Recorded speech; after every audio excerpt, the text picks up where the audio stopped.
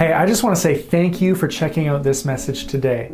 I hope that it helps you, that it encourages you, and that you are able to learn a little bit more about who God is and why so many people throughout history have chosen to become followers of Jesus. If you enjoy this message and you want to hear more, you can find us on Facebook or YouTube, but ultimately you can find everything you need to know at clcwinnipeg.ca. There you can find more messages, you can find our social handles, ways to get connected to our church, and if you would like to give to this ministry, you can do that as well.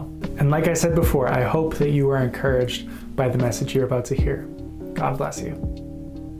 Since we entered the 21st century, we have seen drastic changes in how we communicate with each other and also how we relate to one another. The digital age and the rise of personal computing and the internet and smartphones has changed the way that we talk, and it has changed how we communicate with each other. And this has brought so many benefits. It has made us more aware of what's happening in the world so that relief efforts are stronger and we are more able to help where needs arise. And now we share more information, which helps us to tackle different problems and to solve different things. We saw that this past year as the whole world came together to make a COVID-19 vaccine. Something like that was just not necessarily possible in years prior. How we communicate with each other has changed. The world has become a lot smaller in some ways. For example, I can know now with just a few taps what is happening in almost any country in the world. I can pull up their news and find out what is going on there. And there's different countries that are in different stages of this digital age and our entrance into a new era. But it seems like ultimately we are all kind of headed in the same direction. We're all going towards this like digital utopia. And here in the West, we're generally a little farther along, but it seems like that's where we're all going. So this isn't exactly a typical relationship series. I know that it's February and this is actually coming out on Valentine's Day, but I didn't feel like what necessarily we needed most right now was a series on romantic relationships. If that's what you're looking for, I can point you to a myriad of resources, but romantic relationships are just one relationship that we have in our life. And it might take you a while to find that relationship, but throughout that whole time, you're going to have many hundreds, if not thousands of relationships throughout the course of your life. And each and every one of those, I believe, is so important. I'm so convinced that as the world changes, we can't just let it happen to us. We actually need to be engaging with those changes. We need to participate in what's happening in the culture around us, and we need to be talking about it. Particularly as the church, I believe that we need to be at the forefront of these conversations as the world changes. So for the next 4 weeks, you've got me, and we're going to look into a few different topics about how we relate to each other and how we relate to the world around us. So this is going to be called Relationships in the 21st Century. And I hope that as we go along, that you find that you are thinking differently about how you relate to people and that it helps you to come further along in your most important relationship, and that is your relationship with Jesus. So before we get started, I just want to pray really quick. God, I thank you that you are a relational God, that you care about us, that you want to talk to us and hear from us. And so God, as we talk about how we do relationships, Lord, I pray, Lord, that you would help us to see where we're maybe missing the mark, and to see where we're doing well, and to see what needs to change. And God, ultimately, I pray that we would, through this series, become more like you, Jesus. In your name we pray, amen. So I don't know about you, but in 2020, I had to learn a lot about friendship in particular. Because in 2020, what we saw was that we were no longer running into people the ways that we used to. There was no more just like going out and happening to run into somebody and then just stopping for a conversation. It might have happened here and there, but there was a distance that was put between us and our friends, this social distance. And so a lot of our friendships, where we would normally just say, hey, let's go see a movie tonight, or hey, let's go try out that new restaurant, or why don't you come over tonight?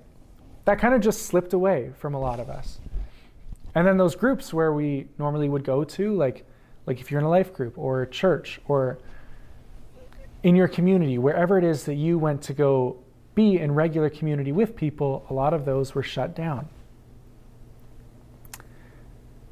So we lost some of those natural relationships that we just kind of have and we maintain. But it also allowed me personally to realize that there was some relationships, for example, with somebody from another province, where it was like, you know what, I've actually had the tools all along. I can FaceTime this person, I can call them. Because when all of your relationships are kind of reduced to that playing field, it helps you to realize that, you know what, there's actually been no reason this whole time that I couldn't be keeping in touch with this person regularly. So I found that some of my relationships got stronger, and some of them, it felt like they just kind of drifted away, or, you know, because we weren't running into each other, we just stopped talking to each other. And for some of us, we maybe had to acknowledge that there was actually relationships that we were possibly losing. For myself, I remember last spring, as, you know, we were kind of in the throes of this pandemic, and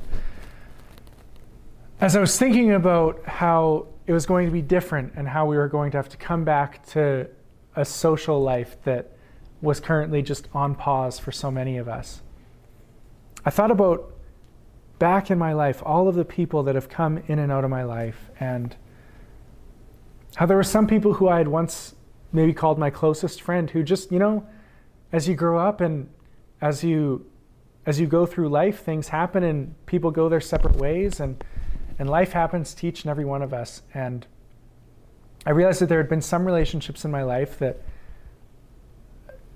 seemingly without me really knowing or paying attention had just, those people weren't in my life anymore. And so it got me thinking about the relationships I do have and what needs to be different to keep those people in my life. And how I would view friendship going forward. Because with that, I thought a lot about the kind of friend that I had been. And maybe some of those relationships didn't need to go away. Maybe, you know, life does happen, but maybe I just needed to put more effort into some of those relationships and they would have been maintained. Because I think the story that I grew up with about friendship, and I know that this isn't everybody's story, but for me, I always just kind of had friends around. You know, you show up to school when you're a little kid and you find out that somebody has the same interests as you do, or maybe, you know, your parents are friends, or you just live close to each other, and those are your friends. And that might last you for a few years, that might last you for a whole lifetime if you're really fortunate and you find somebody you get along with. For many of those years, making friends was just kind of easy. It just happened. And it didn't take that much work. And I think for a long time, I realized that that was the story I had just maintained with my friendships, was that I had friends and I didn't need to put that much work into it because I had them. And when you have friends nearby, it's not hard to just maintain those relationships sometimes. But in a year like we just had, I had to realize that there was going to be more intentionality in the past year with the friends that I had than ever before. And so I not only thought about the kind of friend I had been in all these relationships, but the kind of friend that I wanted to be going forward. And I'll be the first person to admit I do not have all of this figured out, but hopefully I can convince you why, together as followers of Jesus, we all need to spend some time thinking about this. So first off, why do we need to have great friends in our lives? In 1937, there was a study done with 268 Harvard graduates. It was one of the most thorough and robust studies ever done. And they took these graduates and they followed them for the next 70 years of their lives. And these were people who were starting an elite position, having graduated from one of the most prestigious universities in the entire world in Harvard. And so they would have gone through life and accomplished much. Some of them would have gone to war shortly after. Some of them would have, I'm sure, been CEOs or company founders and very successful. But what they wanted to know at the end of it all was what had brought each of these subjects the most satisfaction in their lives. And just about across the board, the number one indicator of satisfaction in their lives was the quality of relationships that they had with their family and friends. When we think about the kinds of things we might say on our deathbeds, it is unlikely that we will talk about our career accomplishments. But rather, it will be our relationships with family and friends that we cherish the most and that bring us the most joy in those days. And it's not going to be that, I had 5,000 friends on Facebook. It's not going to be that you have the biggest network, but rather it's going to be those family and friends that we went deep with. The ones who spent the ups and the downs with us. The ones who know us more intimately than anyone else. You cannot live life alone. The Bible says in Ecclesiastes 4, verse 9 and 10, 2 are better than 1, because they have a good return for their labor. If either of them falls down, one can help the other up. But pity anyone who falls and has no one to help them up. The reality is that you are going to experience a lot of ups and downs in this life. And you're going to get knocked down. And some of us may just like to put on a brave face and do everything we can to just, be self-reliant and be self-assured and to get back up on our own. But the reality is that making a habit of doing that is going to be really tiring, and it can lead to greater loneliness. Loneliness has become an ever-increasing problem in our world. As we have become more connected, we have also become more isolated. And you think if you can have connection and you can have a social life just by looking at a screen, you may not work as hard to go and have those in-person, face-to-face interactions that are really meaningful. Younger people are spending so much of their lives behind a screen, living their life. And what we're finding in those people is that it is not bringing them the satisfaction that they're maybe looking for. In fact, a couple years ago, they did a study that said millennial women, which would now be approximately 25 to 40, are more afraid of loneliness than a cancer diagnosis, which is by far the highest share of any generation. And we all feel this at times. We are aware of how difficult it can be to find ourselves alone. And the reality is that you can find yourself feeling alone at any stage of your life. Young, old, single, dating, married, engaged, unemployed, or employed. If you do not have meaningful relationships with your friends and family, you will find that you are missing something. And I would argue that the need for friendships and relationships is actually something that God has placed in each and every one of us. As we were made in the image of God, part of that is that God built into us the need to be in relationships. Darrell Johnson, he wrote that God is one, yet God exists in a community of three: Father, Son, and Holy Spirit. At the center of the universe is a relationship. Relationships are a part of who we are. When we relate to others, we reflect the image of God. So as we slowly crawl towards a return to normal, and as our social lives slowly start to look how they used to, and we get to run into people at the store and go to church and be in an in-person life group, all of those things, I think each and every one of us would be wise to reevaluate the friendships that we have in our lives. There's maybe never actually been a better time to reevaluate your friendships. The social distance that has been placed between us allows us to look at those we know and say, I miss that person. Or I'm going to be really excited to be able to see that person again. or I'm going to be more intentional with getting to know that person. And on the flip side, it allows us to look at some of the people who were in our lives that actually weren't helping us. And this time and distance might make it easier for us to let go of some of those relationships that were toxic to you, that were dragging you down, or was harmful for your heart and for your soul. There may be relationships in your life where it's just like, you know what? That person really wasn't helping. So for the rest of this message, I just want to give you some ideas about how you can assess your friendships, and then maybe give you some ideas about how you can find some new ones if that's something that you're looking for.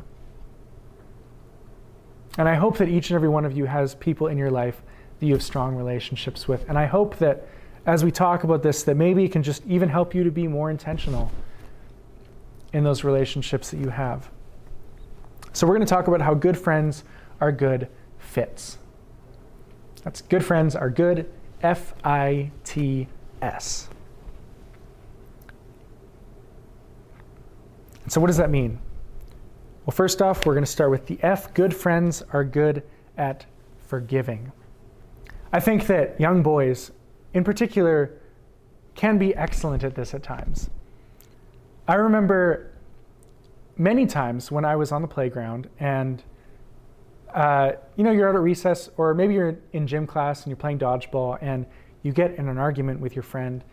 And I remember being so mad in the moment at this friend of mine. And then recess would end and we'd go back in the classroom and we're hamming it up almost immediately with nothing more than just a change of scenery to change our minds.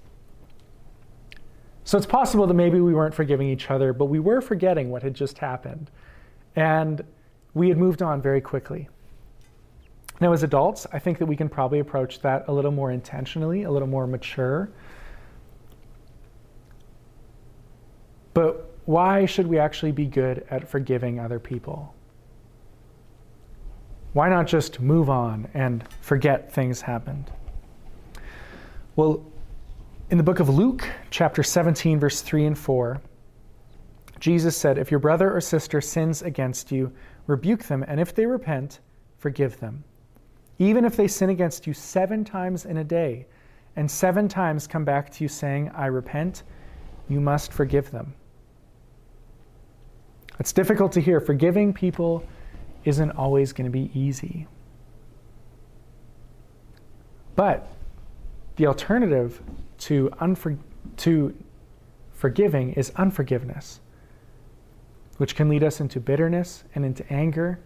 And if we are trying to be followers of Jesus, what we find as we lean more in towards those other characteristics, like anger, is that we are actually not living as Jesus lived.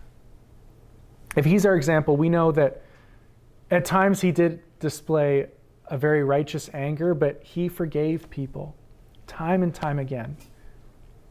So the one time that we see him angry, there are many, many more times that we see him forgive people.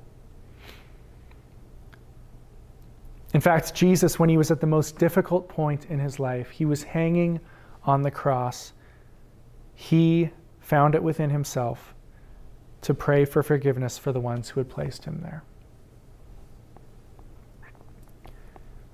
Becoming a follower of Jesus requires to forgive and to forgive and to forgive time and time again. And if Jesus wanted us to forgive our enemies, I don't know if we could find better practice for doing that than starting by forgiving our friends. So good friends are good at forgiving and asking for forgiveness.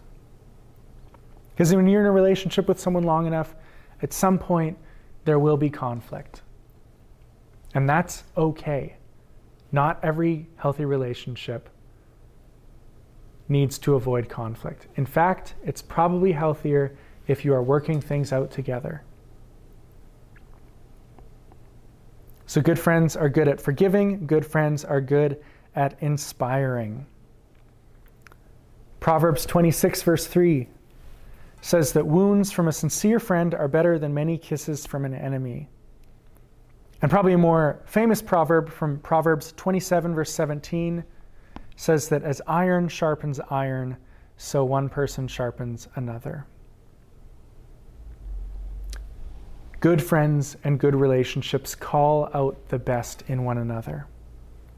They look out for each other. They see an area where somebody is maybe not living up to the potential that they know that that person has, and they call it out of them. And maybe they even offer the accountability to say, you know what? I believe that you can get past this, that this is something that you can overcome, and I'm actually going to be here for you. I'm going to check in on you and make sure that you're doing okay. I'm going to offer myself to sharpen you. And when you do the same thing in return, I'm just going to receive that and trust that you are in it to help me. And like it said, wounds from a sincere friend are better than many kisses from an enemy. So sometimes it may hurt in the short term, but know that you will be better for it in the long term, because wounds heal. Honesty may not feel good, but it does allow us to grow. So good friends are good at forgiving, at inspiring, and at trusting. We can't tell everybody everything about ourselves. That's not healthy. It's not beneficial. There are people in your life who are going to have different access into your life. There's going to be people who stick around when things are bad. Elred of Rivaux, he said that the mark of a true friend is the willingness to stand with someone even when it is difficult to do so. We need people who are going to stick with us when times are difficult. We need people who we can confide in and work through problems with. And when times are bad, we need people who are going to hold us up and encourage us and see us when we're struggling and do what they can to help. Some of the most memorable times in my friendships are when people when they, without being asked, just offered to help. When they came over when I was down, or when they just offered a listening ear when I was working through something. Proverbs 18 verse 24 says that one who has unreliable friends soon comes to ruin, but there is a friend who sticks closer than a brother. That friend can change your life. And hopefully that is the kind of relationship that you are pursuing. If you are single or if you are married, I hope that that's the kind of thing that you're pursuing in your marriage. But I hope that each and every one of us, that when times get tough, has a friend who draws near. People are going to come in and out of your life as you go along, and we cherish those friendships while we have them, but sometimes they end. And I pray to God that if you have experienced the ending of a friendship like that, or if you have never experienced that, that God would provide that for you. Good friends are worth trusting. And that brings us to our last thing, that good friends are good at sacrificing for each other. I don't know if there's a better story I can think of than the story of Ruth and Naomi. And if you're not really familiar with that story, I'm just going to catch you up on it really quick. It happened near the beginning of the Bible, and it was in a time when Israel was still establishing itself as a nation, and there was a lady named Naomi, and she had 2 sons, and they both were married. And one of her new daughter-in-laws was named Ruth. Eventually, Naomi, she ended up losing her husband and both of her sons. And so she was left with these 2 daughter-in-laws, and all 3 of them had just been widowed. And Naomi said to her daughter-in-laws that you can go get remarried. It was a particularly difficult time to be a widow, because in those days, women couldn't own property, they couldn't really make money. They were really dependent on having a man in their lives to be able to support them, just with the way that those social structures were set up. And Naomi said, "Go, get remarried, go back to your homelands." And the one daughter-in-law left, but Ruth said, "No, where you go, I will go. Your God will be my God, your land will be my land." And in this incredible act of loyalty, she moves back with Naomi, back to Naomi's hometown, and she goes out and she goes and just picks up the loose grain that's in fields to feed them, and eventually she ends up being noticed by the owner of that field, and they get married, and Naomi is taken into her new home. And so she sacrifices, potentially just kind of resetting her life, and she stays with this woman. She provides for her, and she offers her a new opportunity at a quality of life. It's just this amazing story of self-sacrifice to look out for somebody that you love. And in that, Ruth is eventually honored in the New Testament by being included in the lineage of King David and then Jesus. There's just God's redemption all over that story, and that is such an amazing testament of the kind of friends that I hope that we are able to find within our Christian communities. Jesus said this in John chapter 15, verse 12 to 13. "My command is this: love each other as I have loved you. Greater love has no one than this, to lay down one's life for one's friends." Jesus ultimately did lay down his life for each and every one of us. We have already been able to be the beneficiaries of this great sacrifice of one laying down his life for us. And we can probably all agree that yes, laying down your life for somebody is definitely the greatest act of love that you can show to a friend, but in much smaller ways, maybe it's just that you have to sacrifice some time or some comfort or something that you were looking forward to, or whatever it may be that your friend needs. Sometimes to be a great friend, we need to actually lay down our wants and our desires so that we can be a great friend to those around us. And that is how we can show our love to each other. So as you're thinking about your friends, I hope that you are going to be able to go and think with intention about how you can be forgiving, inspiring, trusting, and sacrificial to those around you. Because good friends are good fits. And so I just want to close off with a few thoughts about how to find a great friend. If you are someone who's looking for more friends in your life, I just want to assure you that you can always start by asking God. Pray that God would give you a great friend. God knows your desires, and he knows that you are meant for community. That is something that he has placed inside of you.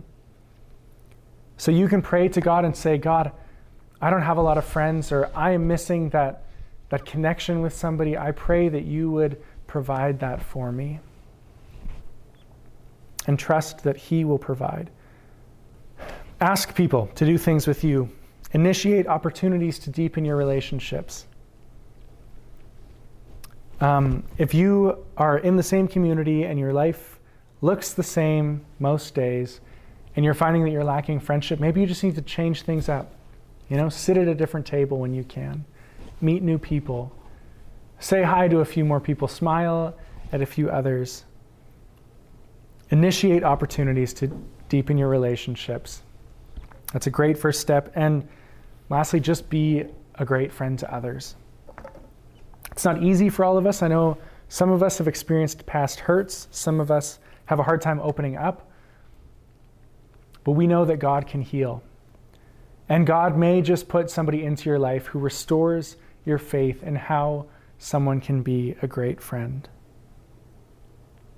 And as you do this, remember that you can take a long view at this.